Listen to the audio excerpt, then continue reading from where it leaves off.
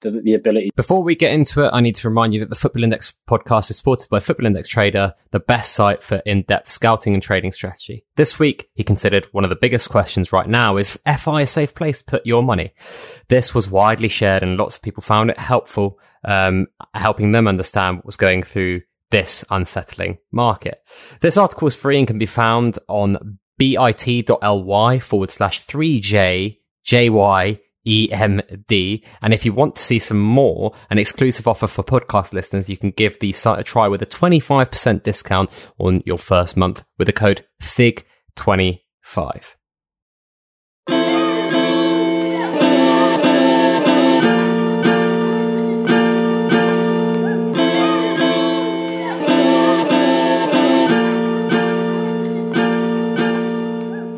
Hello and welcome back to the Football Index podcast, episode 157. Hopefully a more serious and FI related one than the previous Figcast Extra that's just gone out on Thursday, which was a great laugh, some decent insight in there as well, but I think people enjoyed it overall. But hopefully next week we get down to more index and football related stuff. Last week I was joined by Duncan Maybury for a great chat. I really enjoyed that. Some debates in there over the implementations of order books and also kind of what things FI will look to implement in the future and what order they will look to implement those things in. Today I'm joined by debutant, long-awaited debutant. In fact, I've been trying to get this guy on for about 4 years. Football Indexer. How are you doing, mate? Not bad yourself. Yeah, thanks for having me on. As you say, it's been a long time in the making. More on my side, me bailing off in between a sabbatical as a Football Index. So it's a pleasure to finally be on. Yeah, it's a pleasure to have you. I mean, we've met at trader meets, we've chatted on Twitter for a while. You've been on the Football Index scene since 2016. But I'd love to hear a bit more about your Football Index journey and a bit more about yourself and your background as well. Yeah, 100%. So, as you say, 2016.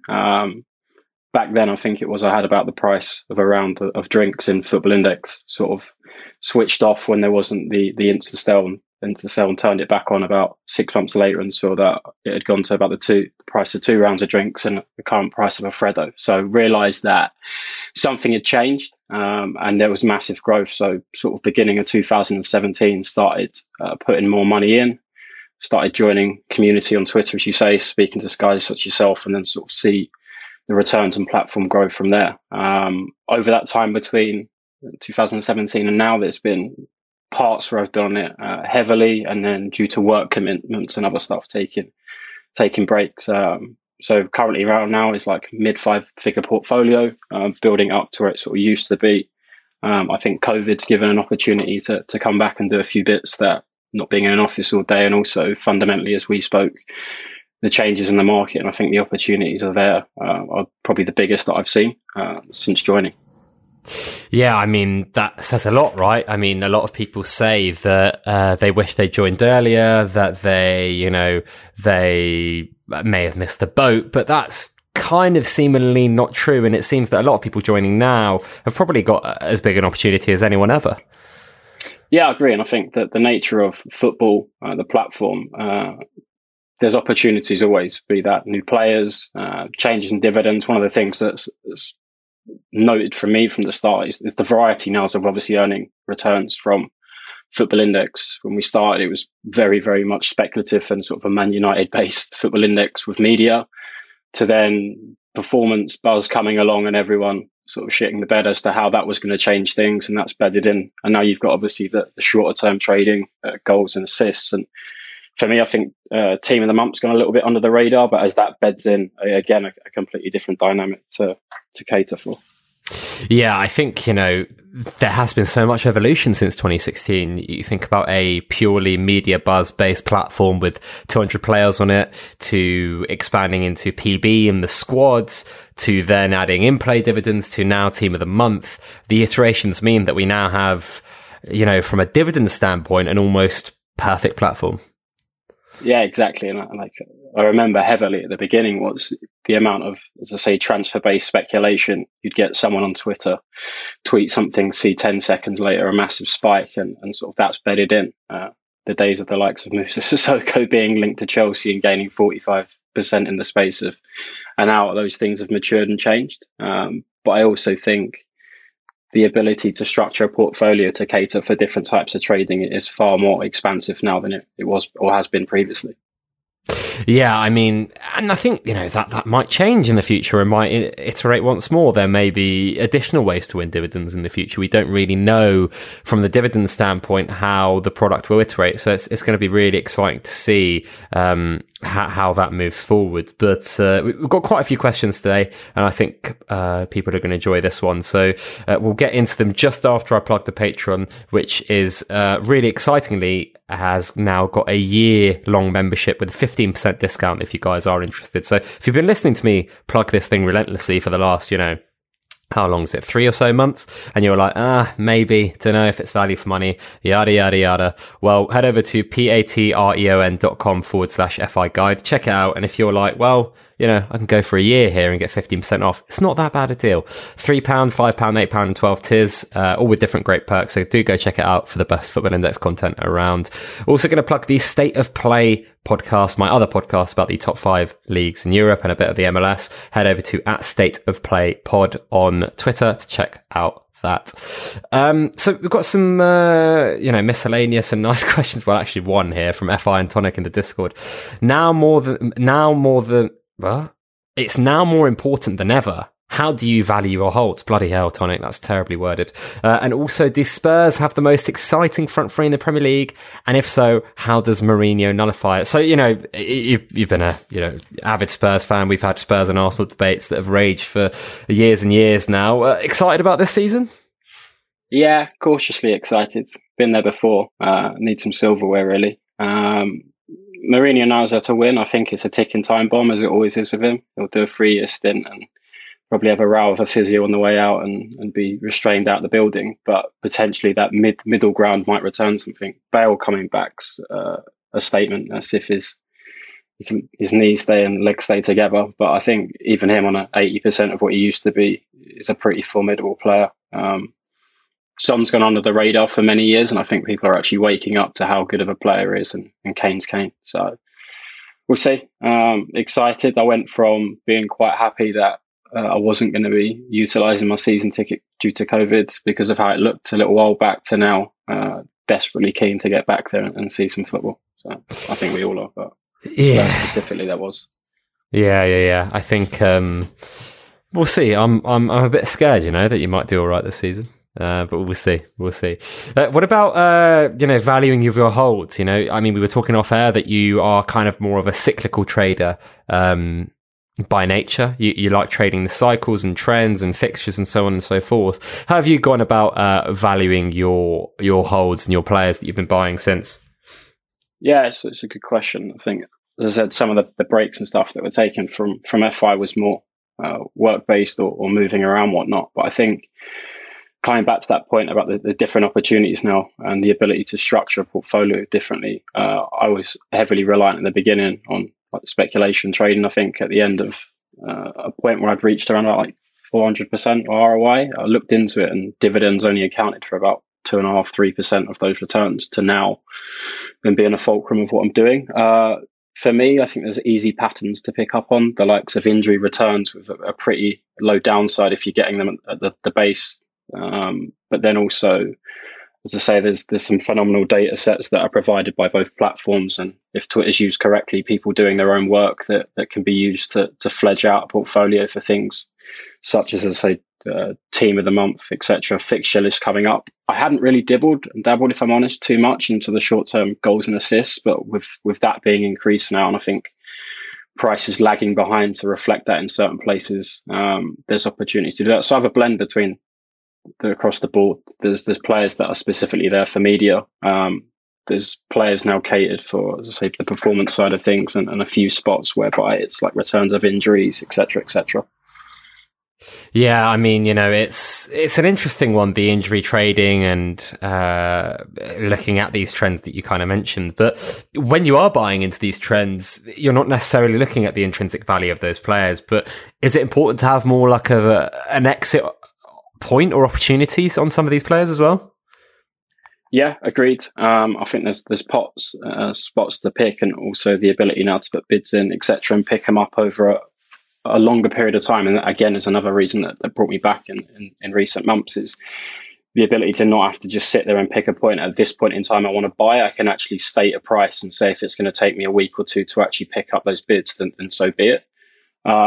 The exit point, yeah, agreed with. I normally have a marker in my head as to where someone will be that I would like to leave. I think the hardest thing for most, and there was a recent podcast, someone was talking about the illogical nature of waiting for players to go up before buying them. I think conversely, traders also struggle with the ability to cut their losses. So I actually enjoy taking the losses, getting rid of holds I don't want, and those that are increasing and going up are the ones that you want to keep there. So it's an ongoing process of reviewing where that point of exit may be, or fundamentally, if another opportunity comes along which think is going to return more, sell and move across.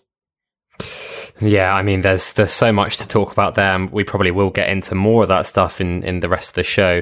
Just before we move on, I need to remind you guys that this podcast is sponsored by Index Gain. They've recently, as you may have seen, introduced spread monitoring. So Buzz, their BuzzBot now monitors all the action happening underneath the buy price via the changing player spreads. The big spread moves are now posted to our brand new channel, hashtag premium_spreads_alert, and very soon straight to your phone via notifications for the players you're holding and watching, which is awesome. And I think on the Fitcast Extra recently, we were talking about kind of how you can look at these spreads and think about whether or not these players are going to rise or not. Without depth, it's obviously harder. I think the kind of spread notifications here are going to help people trade a lot until we have depth, which is great from the guys over in Index Gain. If you guys do want to check out more or find out more about them, head over to indexgain.co.uk. You get £5 off your first month if you use the code FIG2020, or off your 6-month membership and a free month if you use the code FIG2020, which is not a bad deal at all. Question here from Perry FI from the Fig Discord. You have been on the platform 4 years and deposited heavily after order book implementation. What is it about the order book implementation that has attracted your money, and why do you think this is a good bet? I mean, we talked a little bit about the hiatus here, Indexer, but order books was kind of the trigger for you to stop waiting on the sidelines and kind of get back in a bit more heavily. Yeah, one of them, crassly put, was just the drops that were taking place to me were insane. So it looked like additional value on top of obviously the drum that's been banged about the increase in yields. And it is true, it's the doubling of yields in places, and then obviously prices going down. For me, it was the intrinsic value of holds in the index, obviously the payouts. And I know that the change of functionality in order books has had a massive effect, and rightly so, but the actual intrinsic value of players has probably increased. Well, it has increased with those yields going up. So for me, it was an opportunity to come back in that sort of nudged me a bit further to start depositing heavily again because of that viewed increased value on players, but also it's a matter of time, in my belief, before they get the functionality right. We'll touch on my background in fintech and understanding how product roadmaps, et cetera, are very difficult to manage. And I think you've got that blend with order books of Football Index themselves that are looked at the functionality. And the most difficult thing for them to gauge is not how does a button get pressed, how does it have an impact? It's that psychological effect. So the fact that real traders, the sentiment, and that, in my opinion, massively obviously enhanced the downslides we saw, was this new ability came out, and that is order books coinciding with obviously a change in sentiment, and it's sort of a runaway train, but it looks like things are bedding back in. The truth of it is, when they've released functionality like that, you are going to lose traders, people that sort of don't understand it, maybe more recreational football bettors that wouldn't have understood the changes. I know of people that had, say, smaller end portfolios that just completely left altogether. But I think the long run way in which or this paves for when it is right is huge for Football Index. Everyone speaks about NASDAQ, et cetera, and that is a game changer. So whether we've bottomed out, I believe that we have, and you've probably, as I say, lost people that will or won't come back, but fundamentally moving forward is and also that comms that Football Index put out recently was a really polished bit of comms, them holding their hands up and saying, look, we got this wrong, which is what traders want to hear. And hopefully they're going to start to give some timeframes, roadmaps, and actually deliveries on the improvements that are needed. Yeah, we'll talk a little bit about the product roadmap and the fintech background in a bit. But, you know, is one of the reasons that you deposited at this order book stage because you were like, there's something here. It's not perfect, but this ability to now set the price and actually create a variety of new trading methods and also maybe get big money into the platform that wouldn't have been interested in it in its former state. Was that another appeal? Yeah, 100%.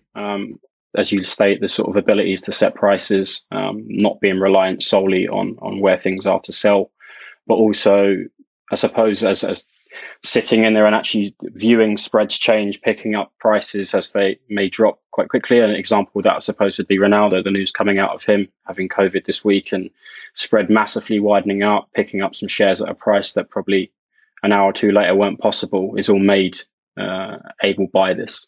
And as you say, that the longer look and root of this is the more institutional traders, people with a pretty big checkbook that are going to want to get involved in this, are going to demand this functionality to be somewhat more polished than it is now. But we're on the road there. Definitely on the road, you know. I mean, yeah, as I mentioned, we're going to talk a little bit more about some of that stuff soon.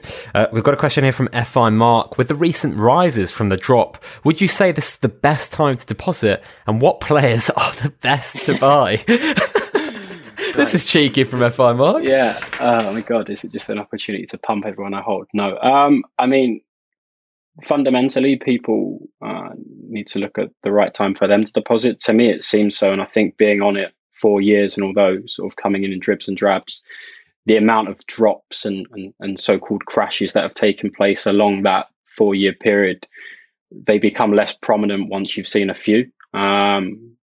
Going back to the days of, I think, when you had the Griezmann crash and that had knock-on effects. And then for me, this was more the crashes caused obviously by the feature set. And if the belief of big holders, traders are still going to stay in, then that's just a short-term impact.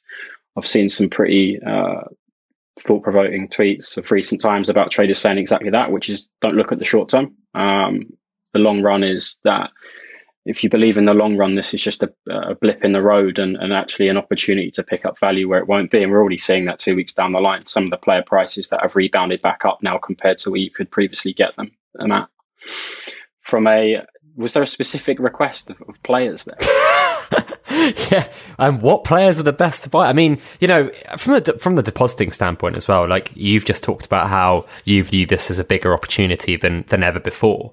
Can you go into that a little bit more? Like, I'm quite interested to see that, you know, you don't have this kind of regret of not keeping your money in so much because the opportunities are so big. Maybe you do have the regret, yeah, but there's a little bit, but like for the reasons of I think we conversed before of what I needed to do on a work front, moving sectors and stuff. At the time, it seemed right. I was moving flat, etc. When you look at the returns that would have been there, there's obviously regret, but tying back to your point, I think at the beginning of it's never too late. So it's a case of, yeah, there was a bit of leaving the index regret, but moving forward, I think you had someone on recently that was of a similar ilk. Was it Dunwell or someone that had left and now has come back? And Dunwell, who was on recently, who actually started depositing a bit more heavier in March.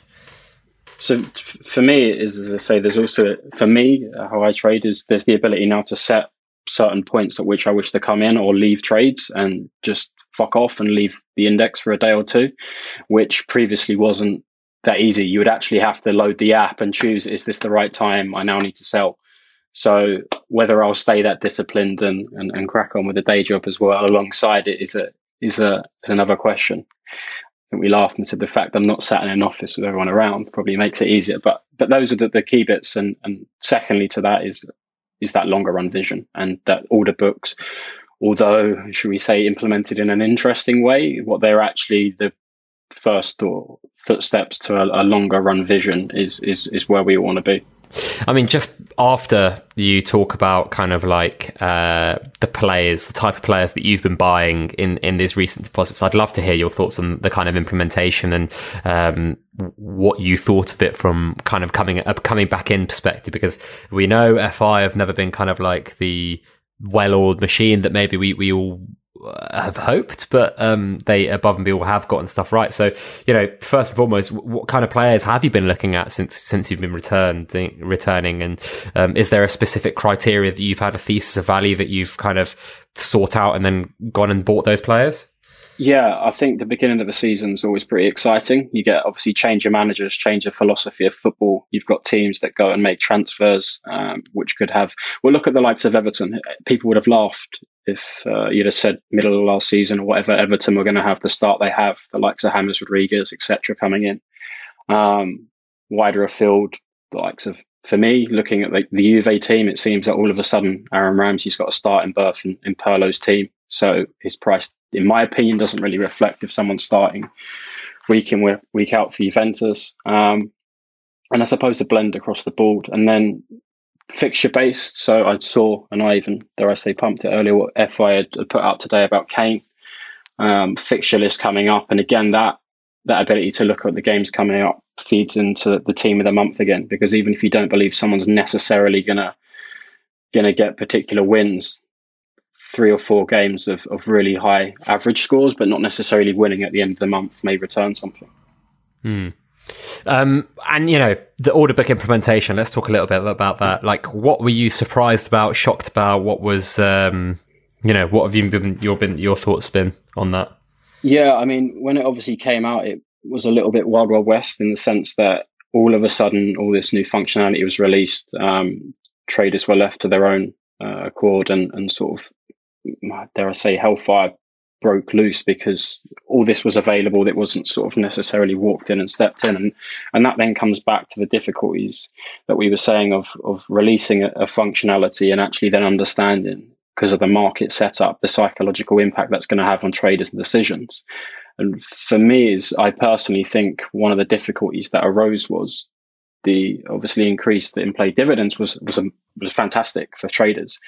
For me, the timing of it was quite interesting because you then had this cycle of people, myself included, moving funds into short-term holds, and then shortly after, because of the reaction to order books, the 1p floor meant that players or traders had players at prices that they wanted for in-play dividends that all of a sudden they couldn't just get rid of as quickly as they wanted to. So you ended up with, in my opinion, money stuck in players, which fed into that sentiment of I can't get my out of my trades.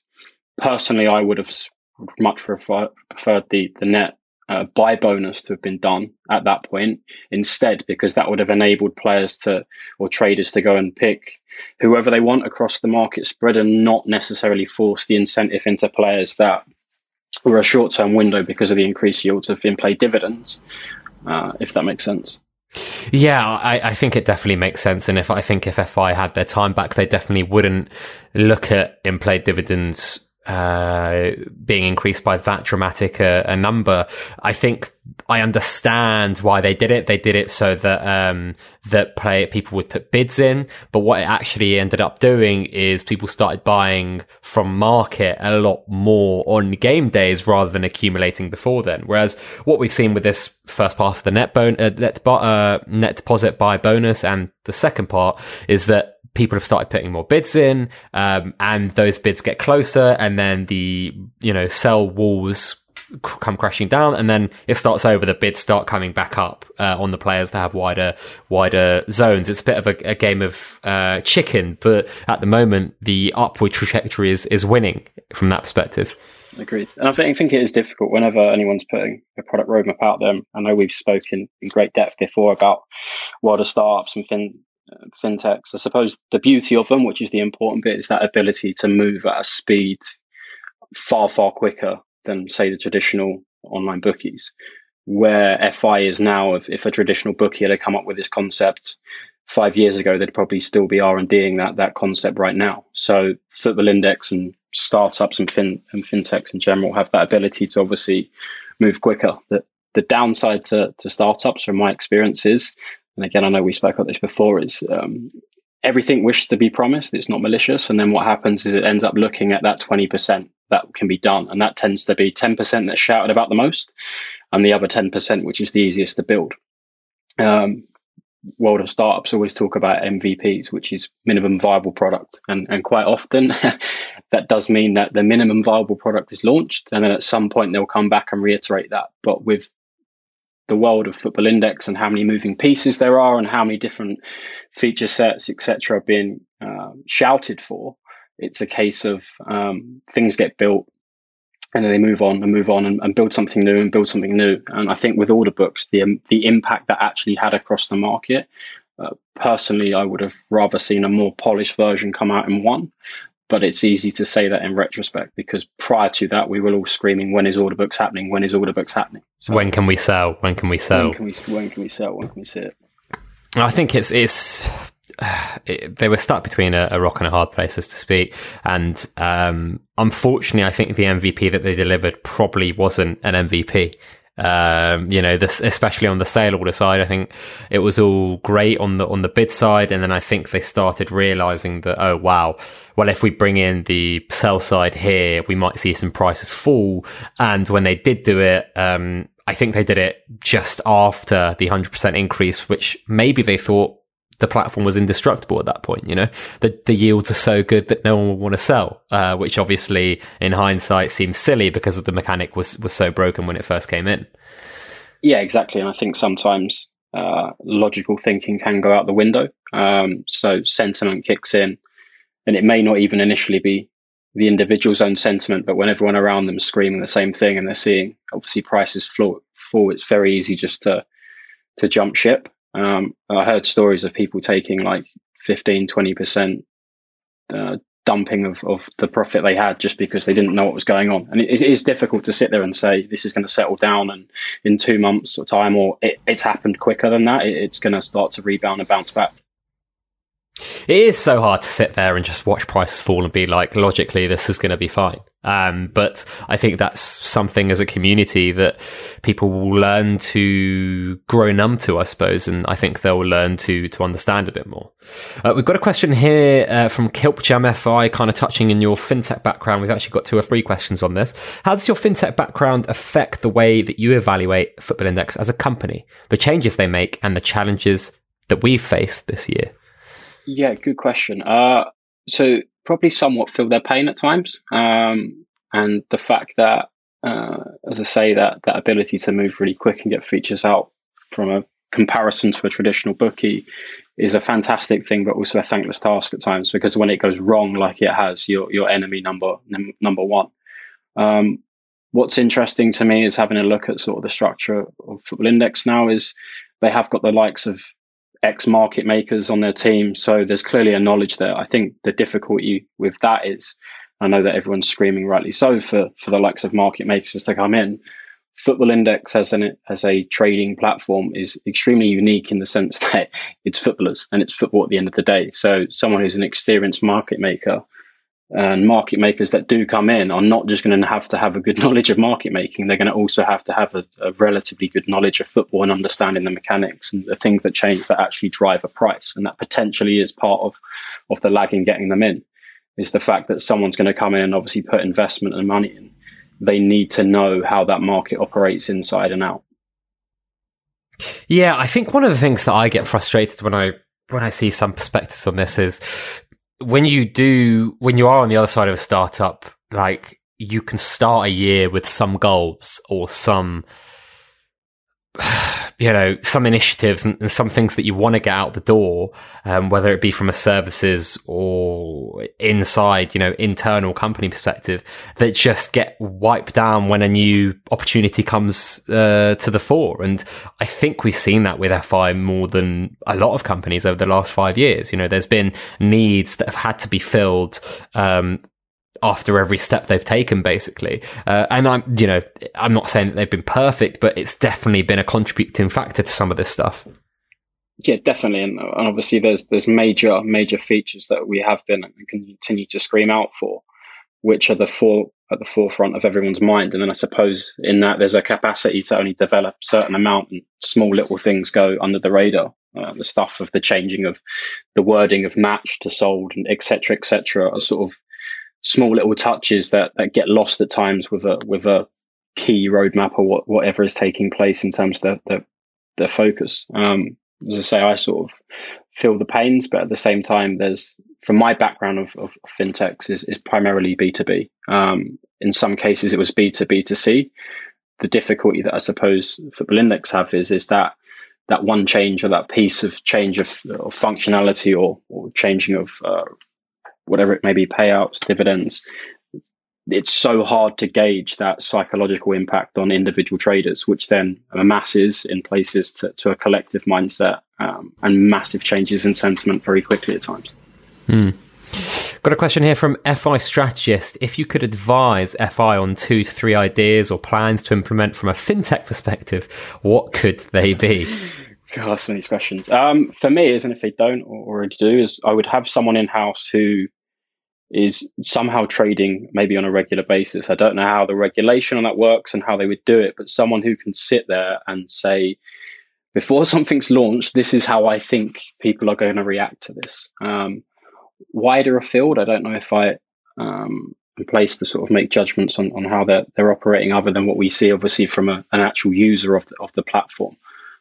Their difficulty again in this setup of a market situation is the fintechs I've worked at, both of them, or 3 of them actually, have obviously an app experience. And what would happen is if a change was going to be made, it would be drip fed out to a user base so that they could actually sort of acid test and see the impact of this. With this being a market, you can't release functionality to a subset of users.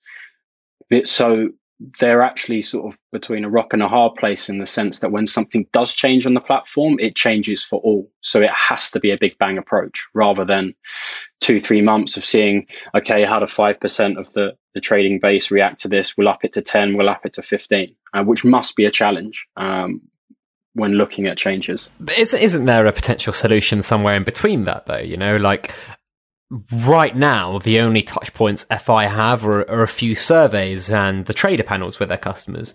One of my suggestions to them on the podcast was there should genuinely be a person that they hire who on a weekly basis produces a sentiment report for FI. And this is someone who trawls through Twitter, the forums, Slack, Discord, whatever it may be, and looks at the market, maybe has a dummy trading account, and actually looks at like what is going on and files a report on a weekly basis that the rest of the company or the execs have a ability to see, maybe on a 10-page weekly basis, and that's their job, to gauge the sentiment of the market. Because I think that's something that has been a growing gap between FI as a company and its customer base. There seems to be a surprise when things don't go well. You know, when sell orders came in and Black Sunday, I think they were genuinely shocked to see that people were selling when we had these yields, and we saw that panicked bit of comms from Adam where it was like, well, we might be getting an FCA license, and also when yields go up, when prices go down. And to me, that showed that they were pretty shocked and surprised at what's happened. And as a company, you need to minimize the variables of the outcomes that can possibly happen when you release something new. And you can only do that by minimizing the potential surprise that you have, right? You shouldn't be surprised when you release something into the world. You should be maybe pleasantly surprised, but that's at best case.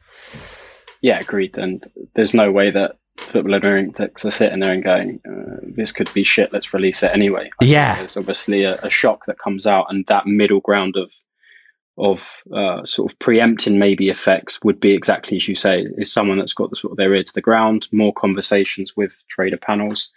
But again, it is extremely difficult to see how that real market will react when people have their real money in it, compared to this is the feature set we're going to launch, this is the change we're going to make.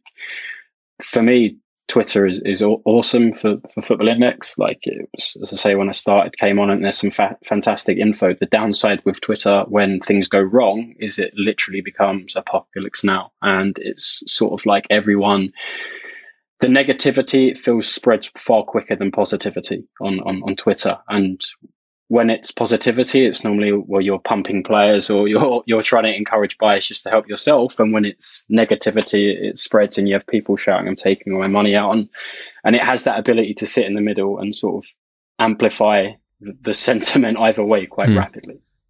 I think the other thing when there is kind of negative sentiment is that smaller things get picked up on. Right? Yeah, why hasn't this bit of the app been fixed? And why is it? Whereas, like, when there is very good sentiment, people seem to not really mind if a player's bio is wrong or something like that. Do you know what I mean? Definitely. Yeah. It's like the little things seem to stand out. And to be fair, some of them are fair points.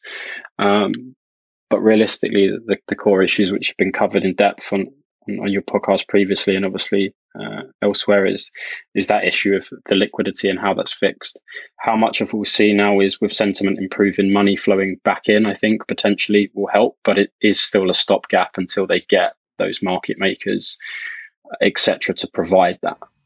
Absolutely. And we're going to talk a lot about that in the rest of this podcast. But we've got another fintech related question here from Cheeky Hammer from the Fig Patreon here. Working in fintech, since FI consider themselves to be a fintech startup, how would you compare how FI is run, founder, product, tech, comms, to other fintechs you've come across of similar size or growth? And does this give you more confidence in the business moving forward, or reservations? God, these questions are tough. I mean, as I say, my background in fintech is slightly different. For me, is the maturity of Football Index along that 4 years stands out, and I actually think that long run, the view of order books as detrimental and as bad as it has been will be that something so major went so wrong, but yet we'll look back in 6 months and go, we are still here, and I believe prices are higher. It's not really my place to make a viewpoints on how it's run without knowing, and I don't know. As I say, I can just leverage my knowledge of I suppose the difficulties, positives, and mistakes that fintechs make. So I can't really make a judgment on how.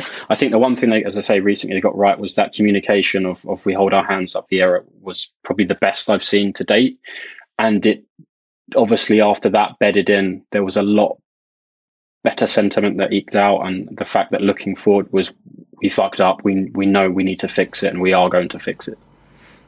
Yeah, I think that's one of the things, right? Like, it's very easy for someone to sit there and look at things going wrong and thinking this is the end of the world. But I guess when you have a perspective like yours, it's a lot easier to see how one step leads to another, and then suddenly we are in this situation from a company standpoint. Yeah, agreed. And it's like a saying I've had at companies we've been in, which is sort of you're flying the plane while building it. The nature of that product set being, it's 5 years old now, but the changes that are made compared to, say, a more established technology, I see the blessings in it more so, the ability to react quicker than it going through 1,000 levels of tick boxes to even get out the door.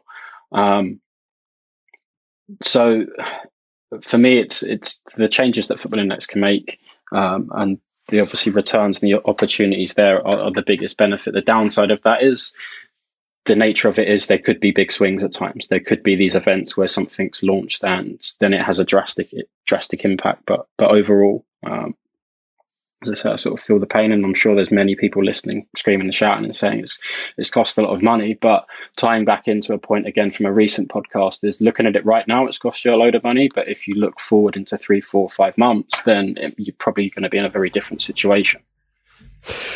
Yeah, all really wise words. Got a question here from Super Clive, son of Ivor. When FI deliver additional market making capacity, do you think they should release details of contractual obligations of those market makers, i.e. players in scope, trigger events, target spreads, relationship between market makers, or even the size of their wallet? So how much of an idea do you reckon we'll have?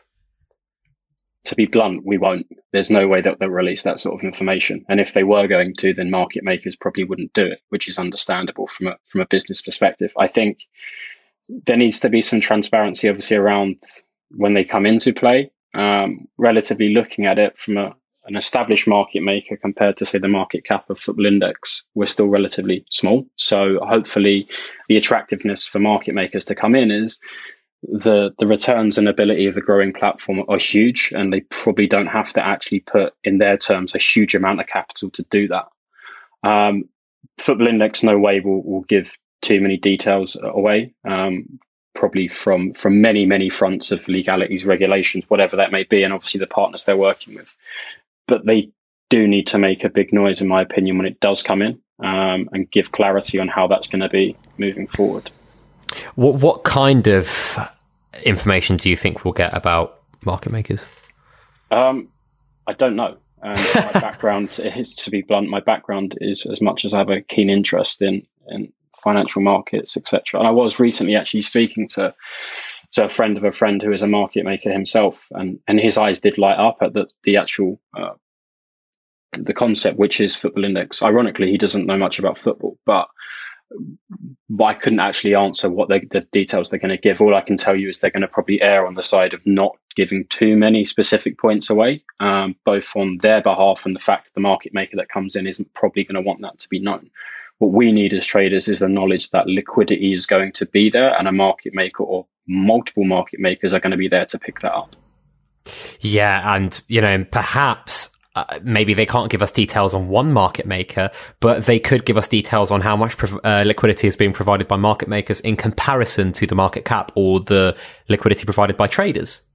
Yeah, exactly that. And I meant to before jumping on here and having a look. So again, I know that there's some awesome work of people on Twitter looking at total market cap, etc., and giving an indication of sort of the percentage of maybe that where market makers are going to come in and pick up and cover, when they and how they're going to do it, etc., etc. The overarching details of that we do need to know, but the specifics of when they're going to act, I think they're probably going to be a bit more coy about. I think there is some information that we need, and I think some of the stuff that I've mentioned there in terms of percentage of market cap or percentage of liquidity provided, I definitely think needs to be looked at. Not that someone like Betfair or Smarkets hide that, but when you talk to them, or if you talk to people in the know, everyone kind of has that rough idea of how much liquidity is provided, and I think that's quite important.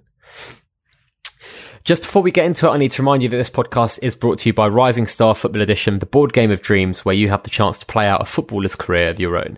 Win career points, earn money and gain fame, all in the hope of defeating your rivals, having the greatest career and being crowned Rising Star champion. The Kickstarter campaign is now live, where you can score a copy of the game itself for just £30. There are also limited edition rewards available for Kickstarter backers, so be sure to kick them out. This comes from one of our very own in the community who has used some of their Football Index profits to invest in their dream of creating a board game business, so be sure to visit Kickstarter and support the campaign today. Find out more at risingstarfootballedition.com. This podcast is also brought to you by The Athletic. The Athletic is a subscription-based sports news site delivering in-depth sports coverage featuring football reporters you know and love like David Ornstein, James Pearce, Sam Lee and Rafa Honigstein. The Athletic is telling stories you won't find anywhere else, no ads or clickbait, just great sports writing. So for 40% off your annual subscription to the best sports writing around, go to theathletic.co.uk/fig. It's £2.99 a month if you go for their annual deal, which is a pretty decent bargain, I think. Anything that's cost you more than £2.99 recently, Indexer? What do you mean in general? Yeah. What have you bought recently that cost more than £2.99? I think I've been shopping a few times. Train ticket home, I don't know, really. Many things.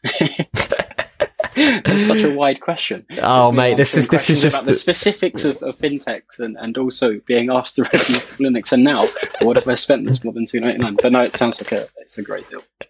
It's a great deal. It's just some great marketing for myself. FI Headhunter here from the Fig Discord. Do you think the market needs a share split in the next 6 months? And do you think we will get one? If we do get one, what effect do you see it having on the market? Do I think it needs one? Probably not. Traders always love them. They don't really have much downside.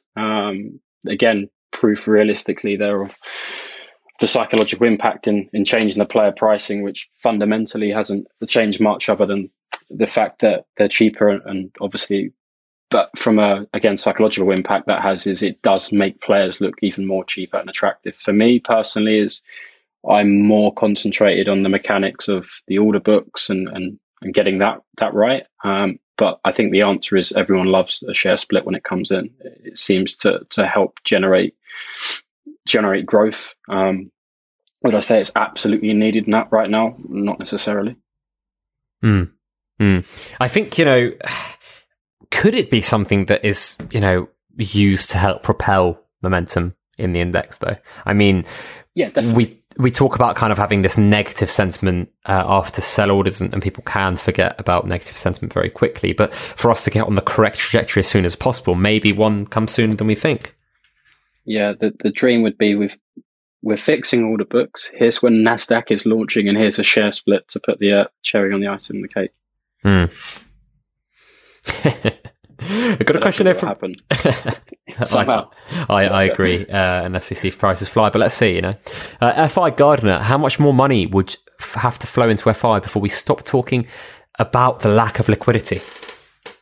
again, probably, and I won't pretend to be placed to answer exactly that, but dovetailing back into what we were saying earlier, I think they do need to give an insight into the percentages of, say, market cap.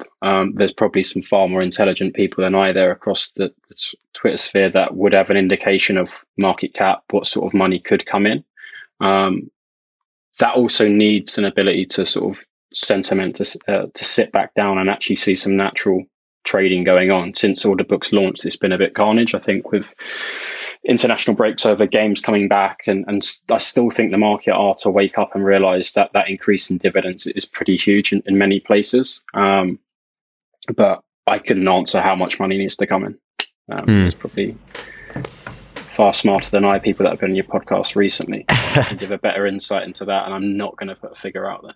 I think it's more important that it's not how much money, it's what, as we were talking about previously, it's what percentage of the market is fueled by market makers rather than the money that comes in as like a, I could sit here and say, well, another 50 million maybe makes it a lot more liquid, but does that mean you're going to be able to sell, Eric Dyer at a whim? Probably not. Do you know what I mean? And I think a lot of people seem to think that if we have a lot of liquidity that was, as it was provided by FI before with instant sell, it will mean that every single player on the platform will have a tight spread, which is not necessarily the case. No, agreed. Just because there's a pool of funds there to be used doesn't mean it's all just going to get chucked in overnight and the index is going to obviously fill that investment. It's more the fact that it's there ongoing and when it's needed. I sort of tracking back a bit to the trigger points that you said, and in the right circumstances that the market maker is going to pick that up where and when needed. The knowledge that it's there, first and foremost, would be great. Yeah, it's actually coming, it's happening. And then secondly from that is obviously a bit more insight into volumes and what it's going to provide. Got a question here from Old Man FI. I mean, actually, just before we get into that, Indexer, I just wanted to ask a follow-up. The lack of liquidity that we've been talking a lot about here on the show recently, and a lot of people on Twitter have been talking about, does it concern you, or is it actually for you an opportunity to potentially trade within the illiquidity to maybe get some quite reasonable returns? Yeah, definitely. So for me, obviously capitalized on a bit of it, depositing more in recent times than there was a downturn. It should be a concern for all, because it is an issue when it becomes to the forefront like it has recently. It's a real issue that can't get fixed instantly overnight. But taking that mind of sight and looking into it, that these funds, these players are going to stay there for said amount of time is a case of really is the question is, do we trust and believe that FI are going to get it fixed in the short term? I think they're at a point that they now have to. They have to do something about it. It's been well documented, well talked about. They've had Tradle panels with yourselves and others about it, and I'm sure they really do realise that the requirement for liquidity is needed to be there. So it is a concern, but do I think that again 6 months down the line something will have been done about it? Yes, I think we all hope it has. Got a question here from Old Man FI from the Discord. How do you both go about projecting potential PB returns from non-PB players moving to PB leagues? For examples being the potential transfer of Benrahma to West Ham or the transfer of Eze to Palace. So this could obviously go one or two ways. You can go the Bruno Fernandes route, or I could name loads of other players that were coming from from non-top 5 leagues and done quite well. Is this an area that you look to trade in a lot? It's not personally, but in terms of the sort of access to data out there is data sets of players that are playing in non-PB leagues. I suppose it fundamentally comes down to, do you believe the transfer is going to happen? We've seen the likes of players succeed and come across from those leagues. I can definitely see a massive value in you getting it right. Just for me and my trading strategy, it isn't something that I tend to focus on. And, when you are looking at players like Benrahma and Eze, is it hard to project how well they'll do in a league that's above a standard they've played in before? Yeah, and I think there's obviously two sides to it. Is if they're coming to the Premier League, there's also the media side of things. If they're moving from a non-PB league to, say, La Liga, the change in price and the change in their value is slightly different. You only have one variable to think about, right? Well, exactly. Someone who's playing in a non-PB league coming to potentially the Premier League, the downside to them not moving is pretty big. The fact that if someone's a non-PB player but moving to, again, one of the other 4 leagues, it's a slightly different analysis of the up and downside there. Fundamentally, if you get them right, there's a huge opportunity there. Absolutely. I mean, Bruno Fernandes is a great example of that, and maybe Benrahma will be. Who knows? West Ham fans, that seems to be on and off every single day now. The dream is to move from a non-PB league to United and be penalty taker. Not exactly a bad switch. Exactly. Got a question here from Divi Rascal. How has your strategy changed over the 4 years on the platform, and what influenced these changes? I mean, you've touched on this a little bit, but I'd love to hear more. So yeah, I suppose the change for me was, beginning with, it was media only and not even the ability to get out of holds there and then. You've then seen the likes of obviously PB come in and the maturing of that. My strategy has changed in the sense that when I was first starting out, I would use the term of probably going balls deep into trades. So at one point I had like a 2 or 3 player portfolio. Worked out pretty well because back then I remember times like the news broke of, say, Lukaku going to United, managed to get the news right at the point in time, and then had around about 40% of my portfolio go into him.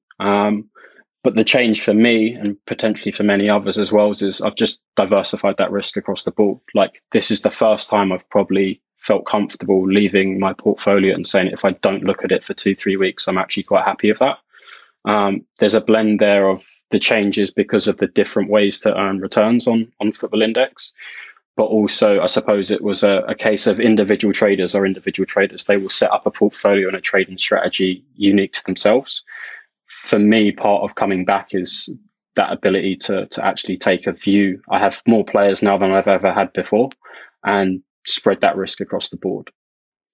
I actually don't really go into transfers too much anymore, which may sound mad to many, but for me, the downside, if you don't get it right, is pretty big at times. Yeah, I mean, there is that ability now to not only hold for weeks at a time, but actually trade for weeks at a time without looking at the index, right? You can, as you mentioned, have bids in and offers in at various different points and just be like, well, I don't have to look at this for a week and I'll come back to it. Yeah, exactly. There was a really good point, and forgive me, I can't remember who made it online. And one of the questions was around the ability to say people have said funds in their Football Index account.